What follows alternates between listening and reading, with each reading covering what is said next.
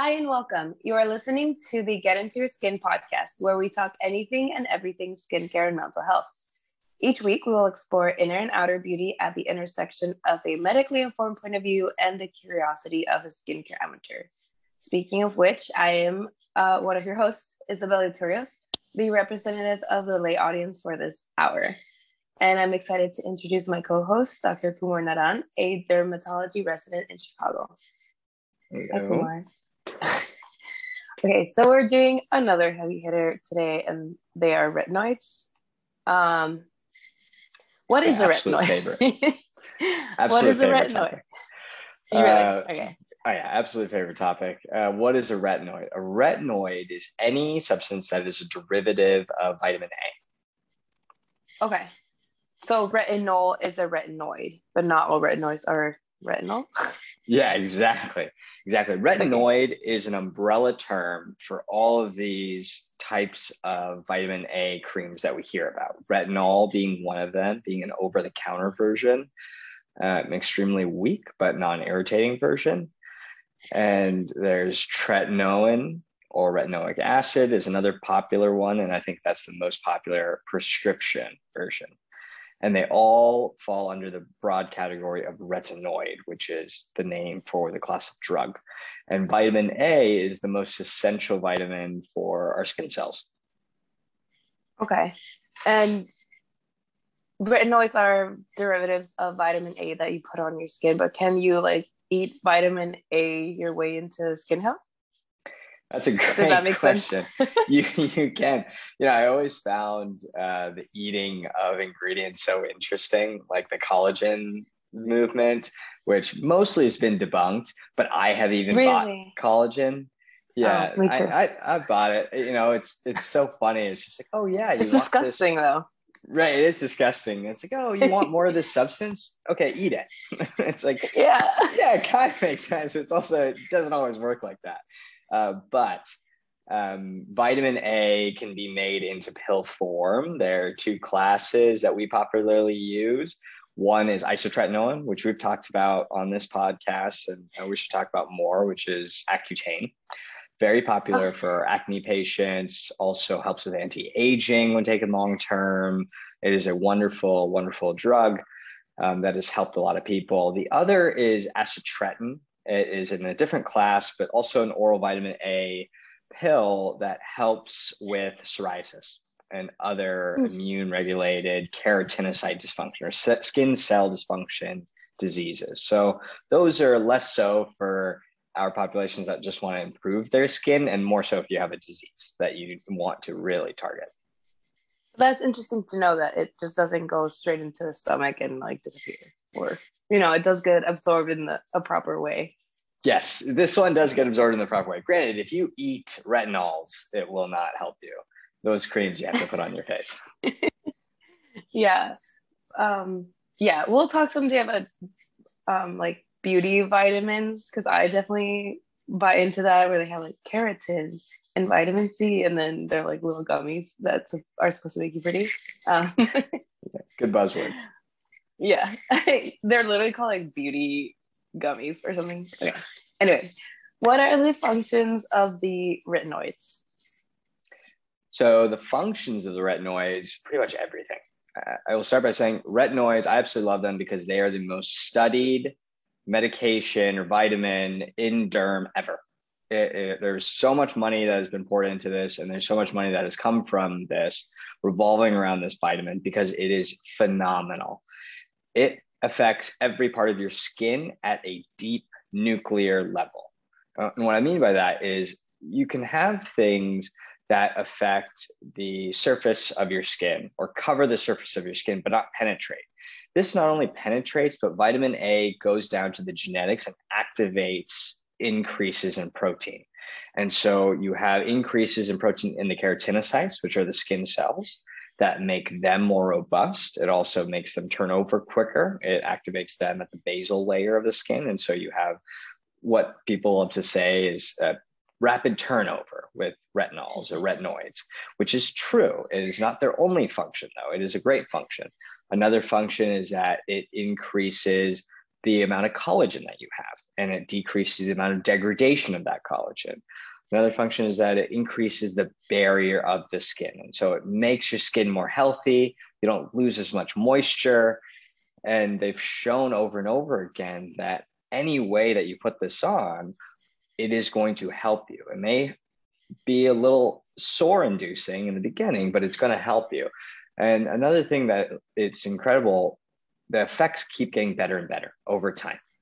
Week after week, the effects are exponentially increasing. So you're not just stopping with one application, but as you keep putting it on, you get to new levels of skin health. And that not only includes the collagen, the skin cells like we talked about, but also the pigmentation. It evens out the pigment of your skin. It decreases any dark marks that you already have. And it makes you just look overall beautiful, just firm, young, tone, everything you'd want. So you said it's like very well researched and there's some money into it. But like, how recent is this like retinoids research boom? Like how long has this been going on? Yeah, that's a great question. So it's actually been going on since the 60s. There's a guy named Kligman, he's from UPenn. And unfortunately, a lot of the research was done on prison patients. It was certainly maybe unethical.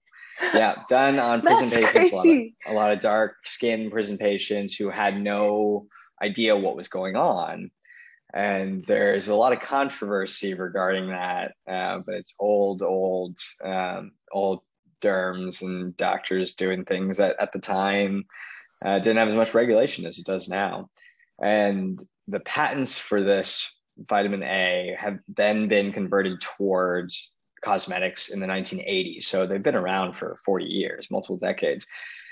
And there has been billions of dollars around these patents, and they've been reinvented, recreated. Usually patents expire, but this is worth so much money that they have done a good job. The patent lawyers have all come in and done a great job at making sure that nobody can touch this, because as a prescription medication, one, not only is this a phenomenal medication, it's extremely effective for whatever it is you need to do, but two, it is all encompassing. It just really touches every part of your skin. So you don't need to combine different formulations in order to get your effect. You could just use vitamin A, and that pretty much does everything. Vitamin A and sunscreen is all you really need. So 2 questions. One is, maybe it's because I wasn't as plugged into, but it does feel like they have become a lot more popular very recently. Like, I don't think 10 years ago, or I speak to my mom or something and she doesn't really know what they are. But in the derm world, obviously they've been around for like a while. But do you think it's like recently become more popularized? Maybe, I don't know if it's like the internet or some sort of like publicity campaign. Yeah, reinvented. I think social media is so good about educating others about skincare. And it's hard to research skincare as an influencer or as a layman and not stumble upon retinoids. And then once you get there, there are so many different types of retinoids, it could be overwhelming. And I think in recent years, they've been very good at pushing retinols. And retinols are the weakest form of retinoids. They're over the counter, but also they are very low irritation potential chemicals. And it is easy to sell you on the idea of retinoids being the wonder drug, which I believe it is, but then sell you a very cheap knockoff of it. And I think that is that's the world that we are in, where there is retinol everywhere, but retinol has to be in the right formulation. That matters. The way it is made, it matters. The best analogy I've heard is that you can have all the ingredients to make a cake and you can put it into a bowl. That doesn't mean you made a cake. You have to do it in the right steps. And so a lot of this retinol isn't manufactured properly. It's not in the right vehicle. It's also not in the right concentration. Even at its highest concentration, it's still 20 times weaker than the weaker prescription medications. That all being said, it is hard to know who to trust when you have so much influence and so much social media around you. You want to just get retinol into your regimen. It is easy to pick something approachable, even if it doesn't work, and it could just be all hocus pocus. But I think in the past, we didn't have so much access to social media, to information, and to easy over-the-counter products, that you had to go to a derm. They would give you tretinoin. So now we're talking about different levels of retinoids. Retinol being the weakest, tretinoin being the mainstay of the prescription drugs. You would get that and you would get great results. But the problem with stronger medications is you would also get side effects. Okay. And I think a lot of people want wonderful skin, but they don't want to work for it. So do you think, because my second question was, why the barrier of having it be a prescription? Like, because there is side effects to other stuff that don't require a prescription. So why that barrier, do you think? It's a great question. I think the barrier, there's a couple things to it. One, as a prescription medication, it is effective for what we want to treat. And so it is a very concentrated, potent drug. And so if you use it incorrectly, it can cause a good amount of irritation. And so usually when you have over-the-counter drugs, it needs to be so safe that a child can use it. And tretinoin is one of those where you need some guidance. Okay. You need somebody who's been there before to walk you through it, to reassure you, because it is not an easy medication to use. And I think it's the same way. I look at retinoids the same way I look at working out. You want to do it as much as possible. You want to do it as much as possible as your body is capable for. As you do it more, you'll become more capable. There's different levels of working out. I think retinols are like walking. And if that is all you can handle, great. But most of us can handle more, especially if we're young and especially if we're driven. We can run, right? And that's where you get into the tretinoin. But you have a level of retinoids that feels like you're doing CrossFit. And I feel like nobody should pick up CrossFit on their own, right? If you're really driven, go for it. But for the majority of the population, they should be doing it in a class, or they should be doing it with some guidance or somebody who's done it before. And I think it's the same with medications. I am sure there's plenty of money in the pharma industry from keeping it a prescription. I am sure there's plenty of regulation behind this that I'm not aware of. Also, there are side effects like teratogenic effects, which negatively affects babies. It has not been proven, but it's theoretical. And so when you have that level of danger, it's good to keep it as a prescription. So if tretinoin is the running, what is a CrossFit? And is the oral form like marathon? Pushing the metaphor too far. No, I think you nailed it. I think, so I'll go through the forms. So retinol, like we talked about, is the walking. That's the weakest form. A little bit weaker than that is retinol ester with a Y. Nobody really uses that. You could find it in some products. I would just stay away. It's not worth your time. Retinol, I also don't think is worth your time, because I don't think we should be walking. And they sell for very expensive. Very expensive. And I think it's all marketing, and you shouldn't go anywhere near it. If you're going to pay that much, you might as well pay that much for the guidance and use a product that costs much less and it's covered by your insurance, and do it right. Something that is 20 to 100 times more potent. So then you have retinol. So you have retinol is the weakest, then retinol is normal. Retinol is patented and only used by, I believe, a company called Aven. It's a French company. It's very effective. It's the closest thing to a prescription that is not a prescription, but we don't have a lot of access to it here, and it's not so popular in the States. And then you have adapalene, which is now over the counter. It's Differin gel popularly. That is quite nice. I think that's like jogging or maybe a little bit of light running. And then you have tretinoin, which is you're working out regularly or you're running a mile to 3 miles a day, depending on how you're using it, right? You're definitely fit. Nobody questioning you otherwise, regardless of what age you are. If you're doing that much exercise a day, you're very fit. And any lifting equivalent to that amount of running, we'll just use running. And then above that would be Tazorac or Tazarotene. That is extremely aggressive, and it is also incredible. I personally use that. I think if you can handle it, I'd work my way up, but now I can handle it. And then on top of that is isotretinoin, which is Accutane. And that what you would take Okay. orally. And that's as intense as it gets. So I think Tazarac would be our CrossFit. Tazarac, and okay, the tretinoin, should we actually be worried about like the percentages? Or is it just such a minuscule like difference? Or like should be we asking for more or less? It is a minuscule difference. I think at that point it's between running 2 miles versus running 3 miles. If you're doing it, you're running 2 miles a day, you're super healthy. If you can run 3 miles a day, awesome, but you don't need to. Because I did notice that the various times that I've gotten this prescribed, nobody asked me, and they just gave me like whatever percentage. I don't know if that's normal, but it was just like, here's pick up and then figure out what percentage it is, like surprise. And the Accutane, no one, like only people with like acne should be taking that, right? It's not like, oh, I want to be so young that I should take Accutane. Or, you know, I believe in microdosing some medications. Okay. And I think that Accutane, as a doctor, I will tell you that Accutane should be used just for acne and a couple other acne-like disorders that we use it for. It's an extremely powerful medication. It can have ramifications on your liver, and a couple other things like triglycerides, cholesterol that we don't want to mess with. And it has teratogenic effects. It'll definitely mess up a baby. You cannot be on Accutane. You have to go through a lot of hoops like we talked about last time if you want to get on it, because it could really, really mess up a kid. And then there's this debunked association with depression. So you shouldn't be on Accutane. We talked about that.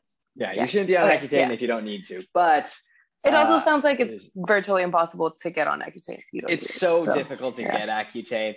But if you take Accutane over a lifetime, just a little bit here and there, it is the closest thing to an anti-aging pill we have. Okay, so my question about the word anti-aging, because there's anti-aging, which could mean like slowing down, right? Which is probably what we mean by that. Mm-hmm. There's like, when I see marketed as like reverse aging, like, is that something that retinoids can do? Like actually, do you know what the difference be? Yeah. Because it feels like sometimes you feel like you're putting it on and like removing lines that are already there as opposed to like stop them from getting worse. Yeah, it's a good question. I think it's semantics at that point, because I think retinoids is the best thing for anti-aging or de-aging or reverse aging that you can possibly have, right? It'll smooth out your wrinkles. It'll increase your collagen. It'll decrease the acne scarring. It's the only topical that'll do that. It has a lot of potential for doing the effects that we want. I think calling anything reverse aging is bold. I think we can't reverse age. It's just impossible. But if you want to do that, retinoids are your bet. Okay. So who should be using retinoids? Everyone. Everyone should be using it. I think you should use it as much as you can. And you got to start different places. I think everyone is ready for a different amount. And I'm going to use the working out analogy because it's my favorite one. Me and The Rock, if we go walk in the gym and neither have lifted anything ever, we're not going to start lifting the same amount of weight. That's just not going to happen. I can't put myself at that level. But eventually, I will be able to lift an amount of weight that is really good for my body. And The Rock will lift a lot more, I am sure. And we have different capacities. Same thing, if we start with retinoids, him and I would have different capacities to start a retinoid, and we have a different capacity to end up at a different level. And I can tolerate a lot of retinoid, but only after a good amount of time training my skin to handle it. And I think everybody can get to that point, just like working out. There's nobody, unless you're severely disabled, and I'm talking about your skin now, if that is severely disabled, somehow you cannot tolerate it. But most people, they will get used to the retinoids, and you can keep adding more and more at higher concentrations, higher levels until you get to one that is the right one for you. What does not tolerating look like? Like, how do you know if that's too much? Like, it's too much. Yeah, absolutely. So not tolerating, when you start any retinoids, you will get sore. You'll just like if you start working out, you will get sore. Some soreness is good. And the soreness for skin with retinoids is peeling, flaking, a little bit of dryness, irritation in the form of dryness. It feels like your skin is tight and it's pulling. I could feel some burning sensation, some itching, some redness, and none of that sounds good. But if you get through it, just like you get through the soreness after you work out, you know the other side is incredible. And you know that if you keep doing it, your body will get used to it, and then you can sustain a level. Now, with retinoids, that same thing will happen. You will get through it, and the grass is greener on the other side, I promise. But when you go to a new level, at some point, it'll just be too much for your skin where all of those things I mentioned, that irritation will last for more than a few weeks, or it's every time you put it on, no matter the situation. Versus, okay, it lasted for 2 weeks. Now I'm over it. Now my skin's adjusted, and it happens once in a while, but it's not a big deal. So, like that working out metaphor, I feel like if you push through a workout that you shouldn't, you can get hurt, right? Like if someone's like, okay, like this blows, this hurts really bad, but I keep pushing it, like, does it eventually go away? Or do you recommend just being like, hey, lay off of it, wait another month with like the lower level and then try it again? Yeah, that's a great question. If it just does not go away, what we are risking as darker skin patients, we're risking some hyperpigmentation. And so that is where this myth has been formed that darker skin patients should not be prescribed retinoids or not be given retinoids. And so for decades, prescribers have avoided retinoids in all darker skin patients. Rude. Yeah, rude. Because they don't want their patients to work through it on their own, get hyperpigmentation, and then come back and say, hey, you scarred me, which is also fair, right? And you don't want to hurt anybody. And so that whole adage of do no harm, they would really stick by that, and they try to avoid prescribing it. I think that you have to do something in between. I'm not going to give you the strongest one if you have darker skin, but I'm going to give you a good one. And I'm not going to tell you to go get a retinol. I'm going to give you a good prescription, but give you plenty and plenty of counseling on how to deal with it. And so it, just like you asked, if you have some irritation for a couple of days, you know your body best. Nobody else knows how much irritation you're going through. Take a day off, take 2 days off, take 3 days off. I would not take a month off, and I would not switch to something lower until you fail it over and over again. I would say at least 3 or 4 times. I would take a couple of days off, do it again. Take a couple of days off, do it again. And I promise it'll get better. You can work through. Till this day, I still get some irritation once in a blue moon. Once every couple of months, once every 3 months, I'll feel a sensation of burning. But that's okay. I know how much it's done for me, that a little bit is okay. No pain, no beauty. Yeah, I started putting it on my neck, and I feel like that's where I start to get suddenly like red, and when I notice that I'm like going like this like a dog, like pawing at my own neck, I'm like, okay, maybe time to take a day off or something, and it does go away, but it is very uncomfortable. So is this myth of like we shouldn't be prescribing retinols to like darker skin, is that because the research hasn't focused that much on darker skin? Is that mainly? Yeah, there hasn't been a lot of research on darker skin for retinoids, but also when I hand somebody cream and I say, go try this, and then I'll see you again in a month or two, by that time you could already do some damage and get some irritation and post-inflammatory hyperpigmentation. And with that PIH, you're not going to want to try another retinoid. And so it's a really tough line to follow, because I want to give them the best thing for their skin, but I also don't want them to get hurt. And they have to get through this sensitive period just for a few weeks where they could be irritated, and they push through it, and then they give themselves PIH.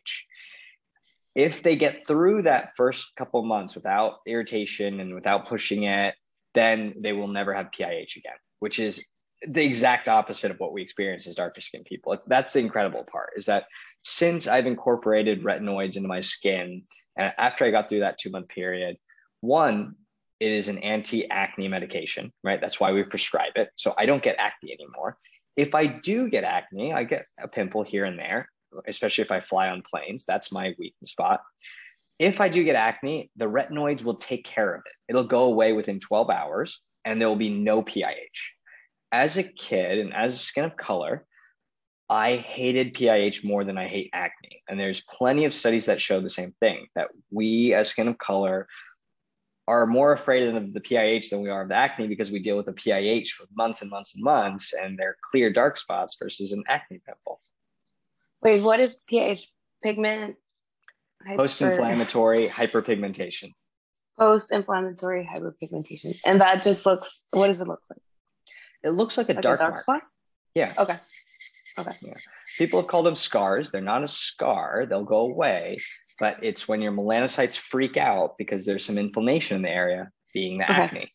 And so we get less inflammatory acne and less damage as we have retinoids involved in our skin. So it's like, I think it was episode 4 maybe, when Eva emailed about having like little spots. That's what we're talking about, right? Yes, most likely. But it can happen like after a pimple. Mm-hmm. Okay. After pimples, after connecting eczema. the dots. Yeah, absolutely. Okay. Now to the applications. This, I've seen a lot of the discussion. Should you apply your retinoids before or after your moisturizer? Great question. So I'll tell you now that the application of any topicals is mostly to get the maximum effect with the least amount of irritation. And when people tell you an exact regimen to follow, like a pea-sized drop, that's because it's just been passed down amongst the generations, as that will cause the least amount of harm and it's the easiest to follow, but it is voodoo. There's no studies that show that that is the best way to do it. That's just how people have come to do it. So if you apply a retinoid on your skin first, and then a moisturizer on top, the moisturizer will seal the retinoid in and make it more effective. If you use the retinoid alone, that's average. If you use the retinoid mixed with the moisturizer before you apply it, you just mix it in your hand and then you put it on, that weakens it a little bit. And if you put the moisturizer on first and then the retinoid on top, that's the weakest because it has to penetrate through that layer. And so a wonderful way to start using retinoids is to put the moisturizer on first, the retinoid on top. And then as you get used to that, maybe after a few weeks, you start mixing the two together. Then after another few weeks, you put the retinoid on first and then the moisturizer on top. And ultimately, that's what you should be working towards, because then you get the most effect.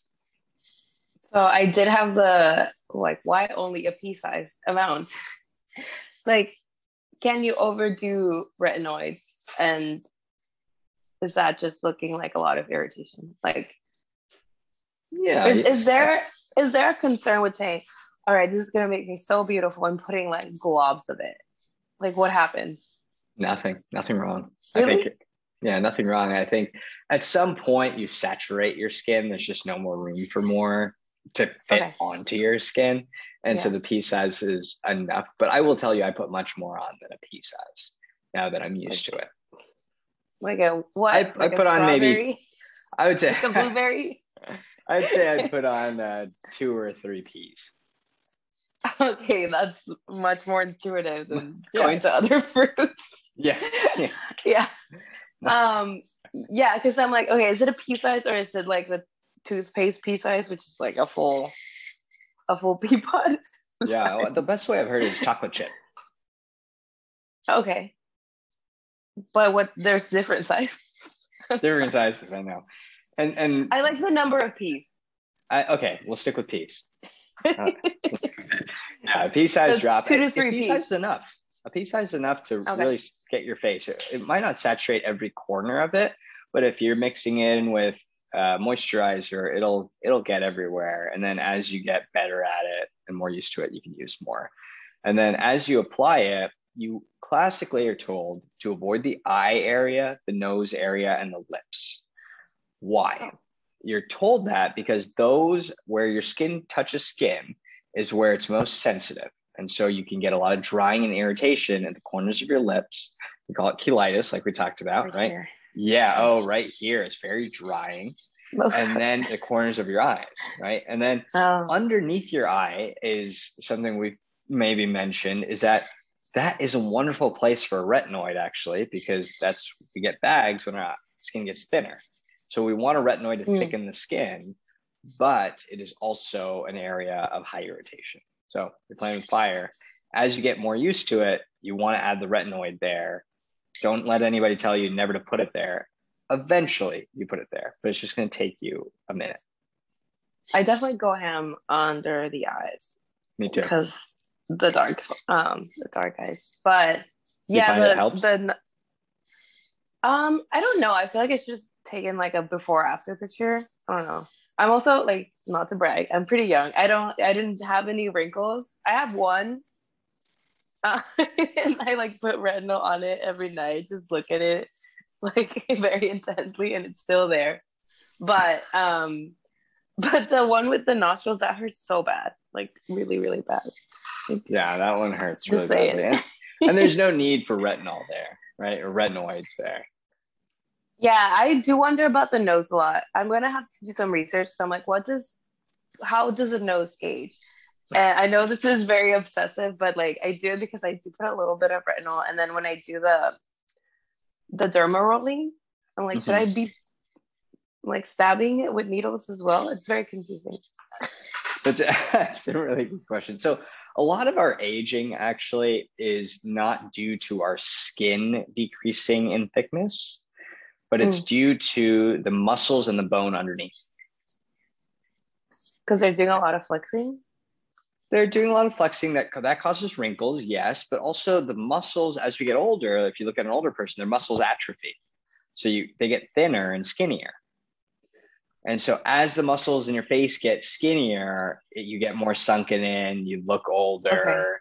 And that's where a lot of our aging signs come in. Wrinkles is something that retinoids could fix, definitely in your skin. But other signs of aging are more so because natural. And the nose stays the same. You're not going to think. and yes, thanks for bringing me back. The nose doesn't have any muscle under it, right? There's the nasalis, there's a couple muscles, they're very small, but you have a lot of collagen. So you have a lot of cartilage. So the frame is always going to be the same. And so the nose is a place where you don't really concentrate on for aging. Right. Okay. Why are we supposedly only using retinols at night? Great question. So other than adapalene and tazarotene, retinoids are photolabile. They're not photosensitizing. So it's a common myth. So I'll separate the two. Photolabile means that they break down. The chemical itself breaks down in the sun. It doesn't do any damage to you. It just breaks down. It's not effective. So if you wear it during the day, it just starts breaking down and becomes useless. It's now a moisturizer, not even a good moisturizer. It's just a moisturizer. If a medication is photosensitizing, that means it makes you more sensitive to the sun. Retinoids do not do that. Okay, so very common myth.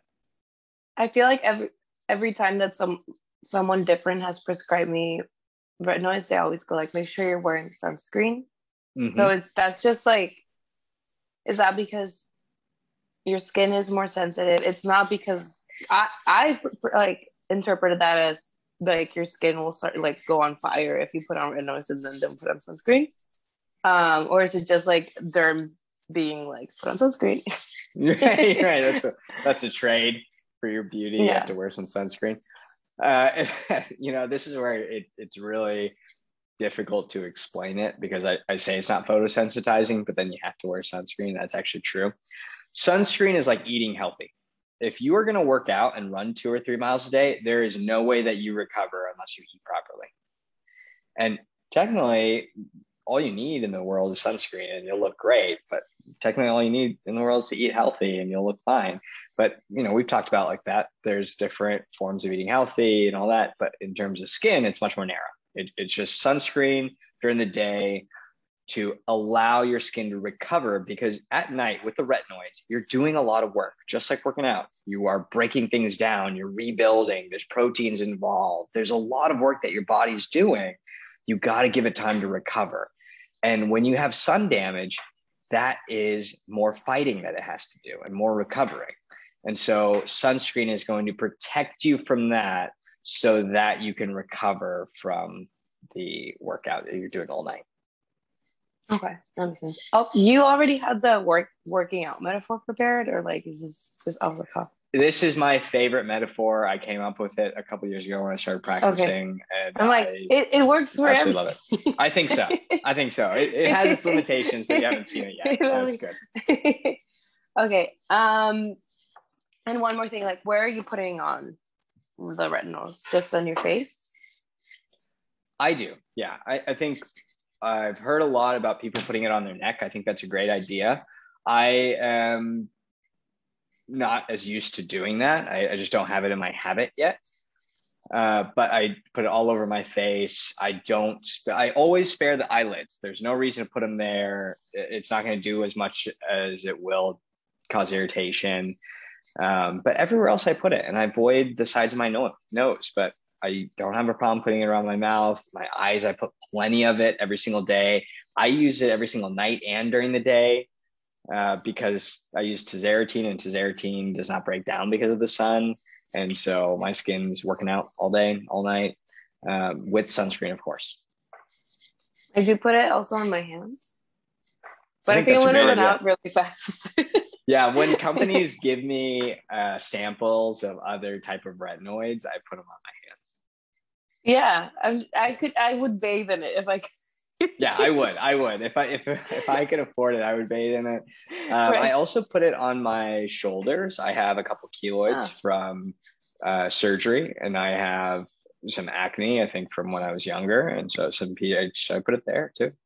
Wait, I put it under my armpits because I have. Why do you put it under your armpits? Because it's dark. Does it help? I think so, actually. Yeah. I read about it and I was like, it was at first, but like I did put on moisturizer, which I didn't realize that was something that you had to do on your armpits. Like I've always had darker armpits, like when I was like very little in ballet, even like my teacher pointed it out. It was like very scarring. So I finally like looked up how to fix it, and they said like put a little bit of retinol and then like moisturize it. Yeah, I think it helps. Idea. I think retinol should be in the water. I think everybody should put it on all the time. It just really fixes everything with your skin. The only downside is irritation. Mm-hmm. And I think that's why it's not prescribed more. And it did, yeah, the irritation. Okay, speaking of that, because I do have a question about these retinol uglies, which is irritation. Mm-hmm. So is it just, it's like a very strong chemical, your skin is irritated, or I've seen it talked about this way on like social media that your skin is purging. Like, is there any truth to that? Absolute truth. Oh, wow. Absolute truth. Okay. Purging is real. Purging is real. So when you have retinoids, when you start a retinoid journey, it takes 2 months because the average time for the skin to turn over is about a month. And when you use the retinoids at first, before you use the retinoids, your face will have different levels of turnover, different time frames. Some will be 20 days, some will be 25, some will be 30, between parts of your face, because the left side of my face gets more sun because when I drive, my face is over there. And the right side of my face, I sleep on. So I have different factors over here. So everything is a little bit different. What the retinoids will do, it'll even out the planes of your face. So everything is moving in unison. And when it does that, it'll unroot and unearth all of the acne that you have built up deep down. Because any acne that you have showing up today has actually been forming for days and days before that and deeper down. And you can sometimes feel that, right? I know I'm going to get a pimple tomorrow because you can feel it deep And it down. And hurts. that's what's happening. And it hurts because it's deep down. So when you start the retinoids, it'll unearth all of that. It's like weeding a garden, right? It'll just, you got to take out all the bad first. And when it does that, then your skin can seal behind it. It moves that to the top, it moves it out. And when it does that, you purge and you break out because it's bringing out all the acne that you would have had in a week. It's bringing it out today. And the acne that you were going to have today, it's coming out today. So instead of having a little bit here and a little bit in a week, you're having everything at once. So people get freaked out by the uglies, and then you're getting the irritation. It's like, why would I do this horrible drug, right? It just doesn't make sense. But if you get through that, you then have such a strong barrier and such a healthy skin function that you will not form new acne. Because not only are you all the things that we've talked about, but a couple others is you're reducing the size of the sweat glands, you're killing some acne bacteria, you're increasing the blood flow in your face. So nutrients can move from side to side very quickly to wherever it's needed. And you have a chemical exfoliant. So people love exfoliating. Retinoids is the best exfoliant. It's a chemical exfoliant. And so the connections between the keratinocytes, the skin cells at the higher levels will be a little looser. So it'll fall off your face easier. It won't clog up your pores because when they get really sticky, that's where we create the clogging of the pores and we create comedones. So it does everything. And it really normalizes your skin cells. And that's what you want. And so when you do the uglies on your way to normal, you will get some breaking out sometime between week 2 and week 6 of a retinoid therapy. I don't know when it's going to happen. I don't know if it's going to happen, but if it does, be prepared that it only lasts for a couple of weeks and then you never have to deal with acne again. Yeah. I think the word purging just sounds like so satisfying that I was like, there's no way this is real, but I guess it is. It is. Get out all the bad. All the sins. I started during quarantine. I was smart about it. It's like, I don't have to see anyone for a couple months. Yeah, that's a good way to do it. Do it during the winter. Yeah. Let me see if I have any other questions. I think that's mostly it. One of my questions was, is the hype behind retinoids well founded? Will it actually keep me forever young? So yes. Yes. What do you think? Okay. Huh? What do you think? You've heard all of that. I think it's the closest thing to keeping me forever young. So I will put all of my eggs in the basket. In the eggs in the basket. Yeah, in the basket. Okay. Can't put it all back right. in the chicken.